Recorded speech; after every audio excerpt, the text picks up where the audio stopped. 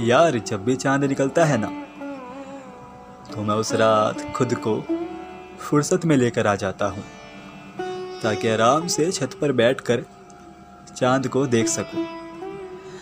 चांद को देखकर ना अलग ही सुकून सा मिलता है।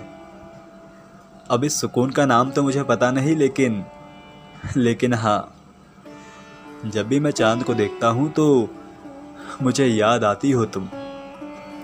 और फिर मैं कल्पना करने लग जाता हूँ कि मैं और तुम बैठे हैं चांदनी सी रात में, बातें कर रहे हैं, और बातों बातों में तुम कहती हो कि आनंद, कोई गाना वगैरह सुना दो ना। और फिर मैं अपनी बेसुरी सी आवाज में गाना गाता हूँ। हम तुम कितने पास है, कितने दूर है चांद सितारे, सच पूछो तो मन को झूठे लगते हैं ये सारे।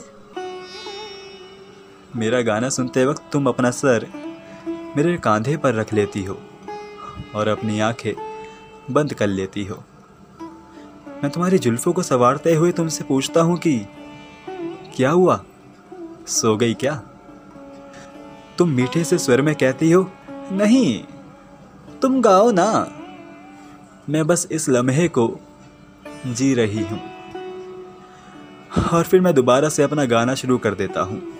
और ऐसे ही मेरे बेसुरे से गाने के साथ बातों बातों में रात कब गुजर जाती है हमें पता ही नहीं लगता। अच्छा सुनो, कभी आओ ना किसी रात इस कल्पना को हकीकत में बदलने के लिए।